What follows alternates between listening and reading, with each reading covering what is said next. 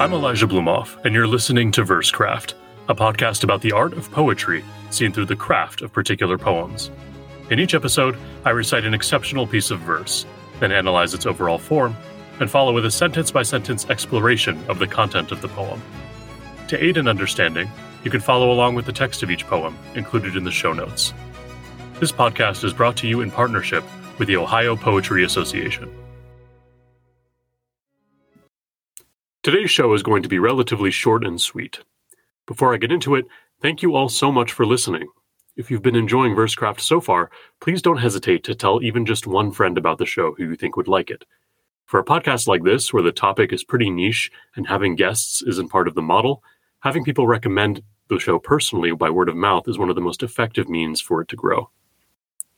I'd also like to let all of you know that Versecraft will be on a holiday break from December 20th to January 16th. My fiancé and I will be going to England, but once we get back, the show will be back and running as usual. I do hope this will be a case of absence makes the heart grow fonder, and not out of sight, out of mind. Finally, last thing I'll mention before we begin is that Dick Davis wrote to me, and while he was very happy with my analysis of his work, he did inform me that, contrary to a statement I made on his episode, only narrative Persian poetry is typically written in couplets. Persian lyric and epigrammatic poetry is usually written in monorhyme, a scheme where every line possesses the same rhyming sound, something that's very hard to do in English. Now, without further ado, let's get to our poet and poem for today.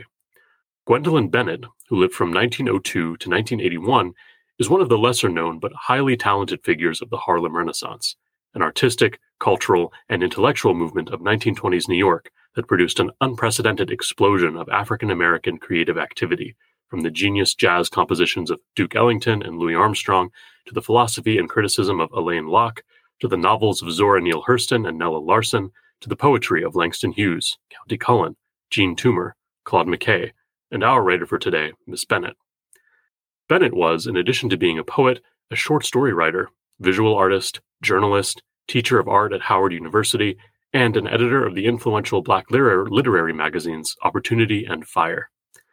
After a lifetime of service to the guilds and communities of Harlem, Bennett, faced with political persecution for supposed communist sympathies, retired with her husband to Pennsylvania, where she opened and ran an antiques shop until her death. It was in contemplation of her future death, many decades prior, that she wrote this short but poignant poem. Epitaph. When I am dead, carve this upon my stone. Here lies a woman, fit root for flower and tree, whose living flesh, now mouldering round the bone, wants nothing more than this for immortality. That in her heart, where love so long unfruited lay, a seed for grass or weed shall grow, and push to light and air its heedless way. That she who lies here dead may know, through all the putrid marrow of her bones, the searing pangs of birth, while none may know the pains nor hear the groans of she who lived with barrenness upon the earth. Formally, we can think of this piece almost like an English sonnet with its couplet cut off. Though a single 12-line stanza, the poem rhymes A-B-A-B, C-D-C-D, E-F-E-F, as if it is built out of the 3 quatrains of an English sonnet. This sense of quatrains is blurred, however, not only by the lack of spacing, but by the fact that thoughts and sentences spill over from one rhyme grouping to another. See, for example, how she who lies here dead may know must immediately continue into through all the putrid marrow of her bones. Though it's clear for this and other reasons that Bennett was not trying to write a strictly orthodox sonnet, one wonders if she did originally intend this poem to be a kind of sonnet, but either cut the concluding couplet or else felt that she had said her piece by line 12. One of the things I've been trying to suggest in the past several episodes is that form should ultimately follow function, and this sometimes means that a poem doesn't always turn out the way we intend. For instance, it's silly and pointless to write a sonnet for its own sake, unless you're doing it for educational purposes. The point of writing a sonnet is that the sonnet form can be a very useful, musical, and elegant way of organizing thoughts in relationship to one another. However, if the statement is simple enough that it doesn't require the length of a sonnet, or if it doesn't require the turn and thought which is built into the sonnet form, it's always preferable to tweak the form to suit one's needs, rather than dilute or distort the poem in order to adhere to a tradition. Alternatively, however, sometimes the prompt to use a specific form, like an English sonnet, can spur a poet to develop their ideas in ways that they would not have thought of otherwise in order to fit the form. Every case is different, and good judgment is what makes for good poetry. In general, we might say that if the thought is precisely expressed, the form should be faithful to that expression. If the thought is vague, working the thought into a predetermined form can help to lend the thought clarity, depth, and development. It's often been my experience, and I'm sure it's been many others as well, that I decide to write a poem in one form, and then that form morphs into a different one as I'm writing. I begin by calling upon a predetermined form to aid my expression, and once I no longer need it, I discard it for the form that the poem wants to take. One form blossoms from another. It's important to note here that abandoning one form for another is not the same thing as abandoning form altogether. That's a different kind of choice, which really has very little to do with aptness of expression and much more to do with one's aesthetic philosophy. In the case of Bennett's poem, we have an interesting situation, because while the poem is shaped like an English sonnet without the final couplet, it actually functions more like an Italian sonnet. The first 7 lines describe a situation, and the final 5 lines explicate the feeling and motivation behind that situation. Grammatically, the poem is only one sentence, but this volta is marked not only by the semantic content, but by a semicolon after the word way. Thus, while the poem superficially looks like a mutilated English sonnet, it could more accurately be described as a curtal Italian sonnet, an Italian sonnet that's dimensions have been shrunk slightly. Note that the ratio of parts, 7 lines to 5 lines, is quite close to the 8:6 ratio of a full Italian sonnet. We haven't even touched yet on the most interesting formal quality of this poem, the variation of line lengths. Though there is some metrical variation, it's safe to say that this poem is strongly iambic throughout. But are we in iambic pentameter? It feels like it. But if we actually count, we find that only half the lines are 5 lines long. The rest consist of 3 hexameters, 2 tetrameters, and 1 trimeter line. This is a kind of playing with form that we haven't really encountered yet. In Season 1, Episode 6, I talked about how Janet Lewis's frequent use of metrical substitutions stretched the limits of iambic rhythm, but ultimately remained just consistent enough to preserve the pattern in our ear. Bennett here is doing something similar, but instead of stretching the rhythmic pattern to its limits, she's stretching our expectation for a certain quantity of feet, the syllabic pattern. If you look at some of Bennett's other poems, you'll see that this is a strategy that she uses often. She'll maintain an iambic rhythm, but vary the lengths of her feet frequently. Unlike the extreme metrical variation of Janet Lewis's poem, which is technically very tricky to pull off, a bit like the sudden time signature changes in math rock, I think that this technique of line variation has a lot of potential for poets who are just learning how to write in meter. It allows them to think just about the rhythm, and master that before moving on to mastering how to express themselves in a consistent number of feet. If any of you listening are interested in writing in meter, but are intimidated by the idea, I suggest you try writing a poem that employs a consistent rhythm, maybe even a consistent rhyme scheme, but is otherwise as free as you please. I think you'll find the exercise fun, and hopefully even useful. I have to be fair to Bennett, though, and confess that what she's doing with syllables is actually much more mathematically subtle than I've made it sound. Let me explain.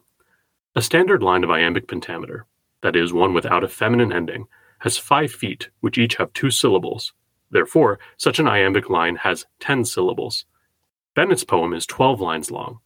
If all her lines were in uniform iambic pentameter, her poem would thus be 120 syllables long, 10 times 12. But 3 of her lines are hexameters. A foot extra for each of those lines adds 6 extra syllables. But wait, 2 of her lines are tetrameters. That's minus 4 syllables.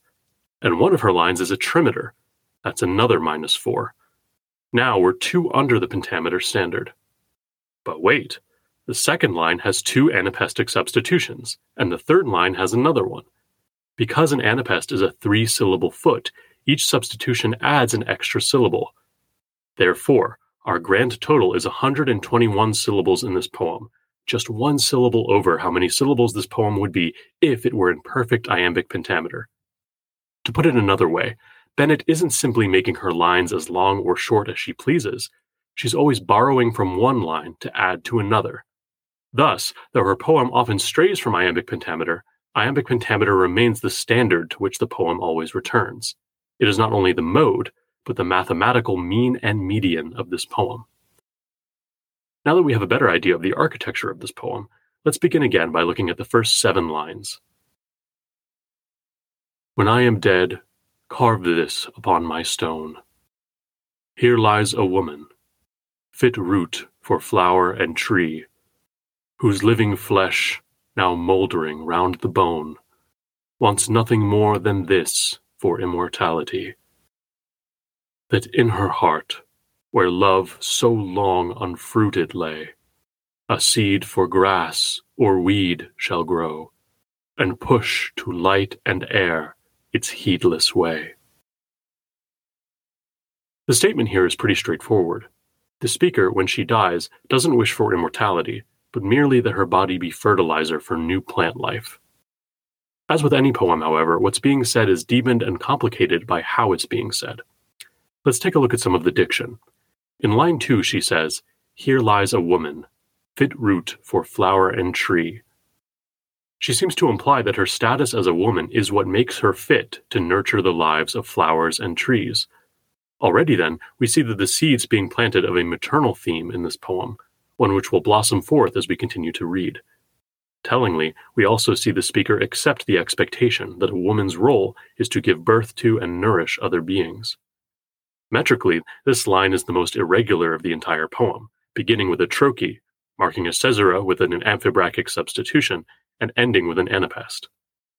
I suspect that after the introductory first line, which is rigidly iambic, Bennett wished to contrast it, once the epitaph had begun, with a looser meter to evoke a more natural-sounding speech, like the beginning of a eulogy.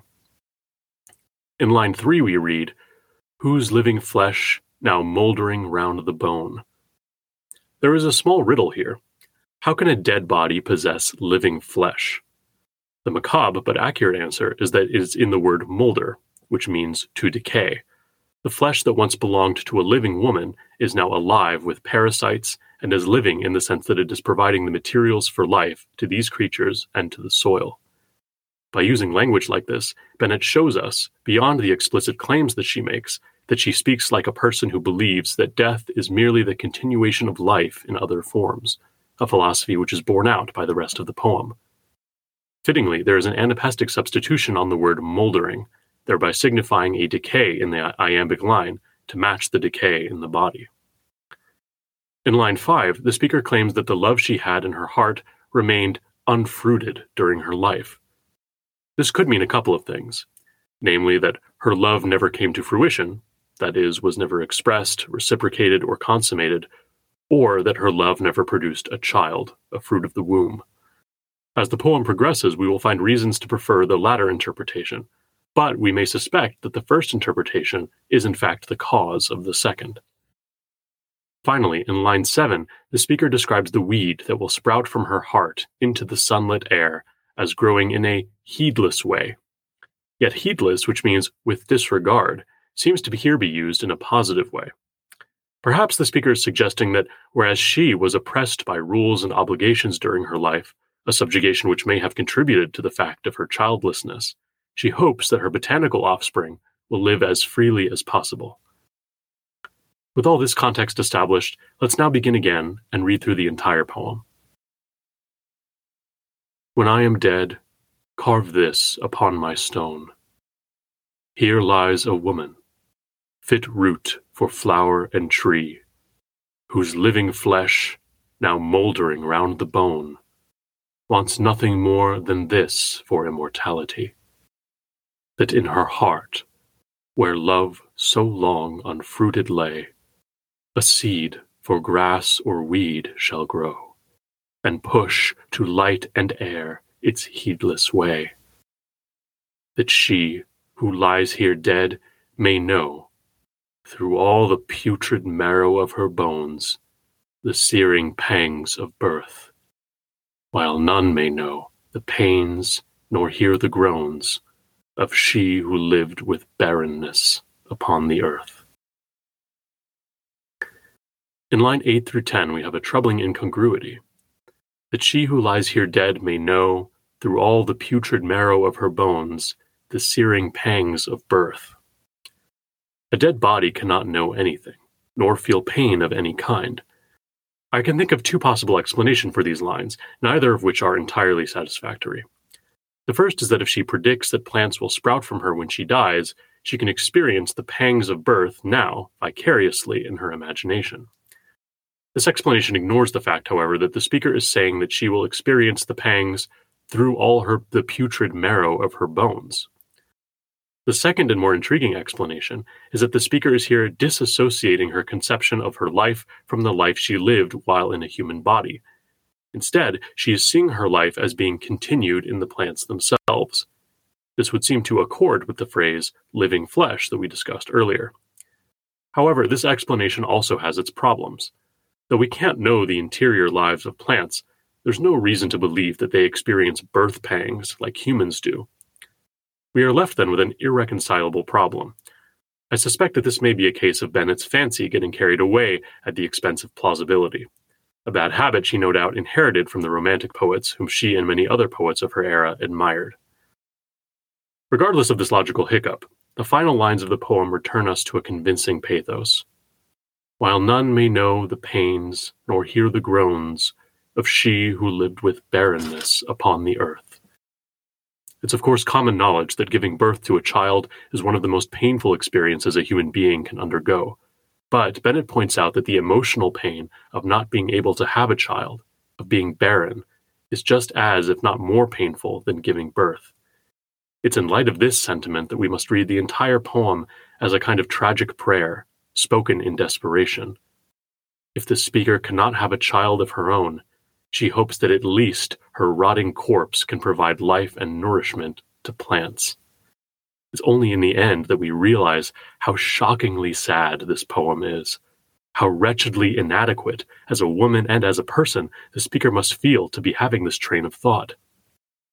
It's as if she is saying that she will be most useful to the world as a festering piece of meat. We are at once impressed by the nobility and selflessness of her spirit, appalled by the depths of her helpless and innocent shame, and furious at the patriarchal systems which have compounded her own thwarted desire to have children into a sense of existential uselessness. As an instrument of compassion, I find this poem entirely successful. With all that we've learned and explored, let's read through this poem one last time, as an old friend. Epitaph. When I am dead, carve this upon my stone. Here lies a woman, fit root for flower and tree, whose living flesh, now mouldering round the bone, wants nothing more than this for immortality. That in her heart, where love so long unfruited lay, a seed for grass or weed shall grow, and push to light and air its heedless way. That she who lies here dead may know, through all the putrid marrow of her bones, the searing pangs of birth, while none may know the pains nor hear the groans of she who lived with barrenness upon the earth. Thank you so much for listening, and for letting me put a little verse in your universe. If you liked this episode, please consider rating the show or leaving me a review on Apple Music or wherever you get your podcasts. If you have friends who love poetry, or even better, friends who don't get poetry but wish they did, please let them know about the show. Thanks again, and until next time.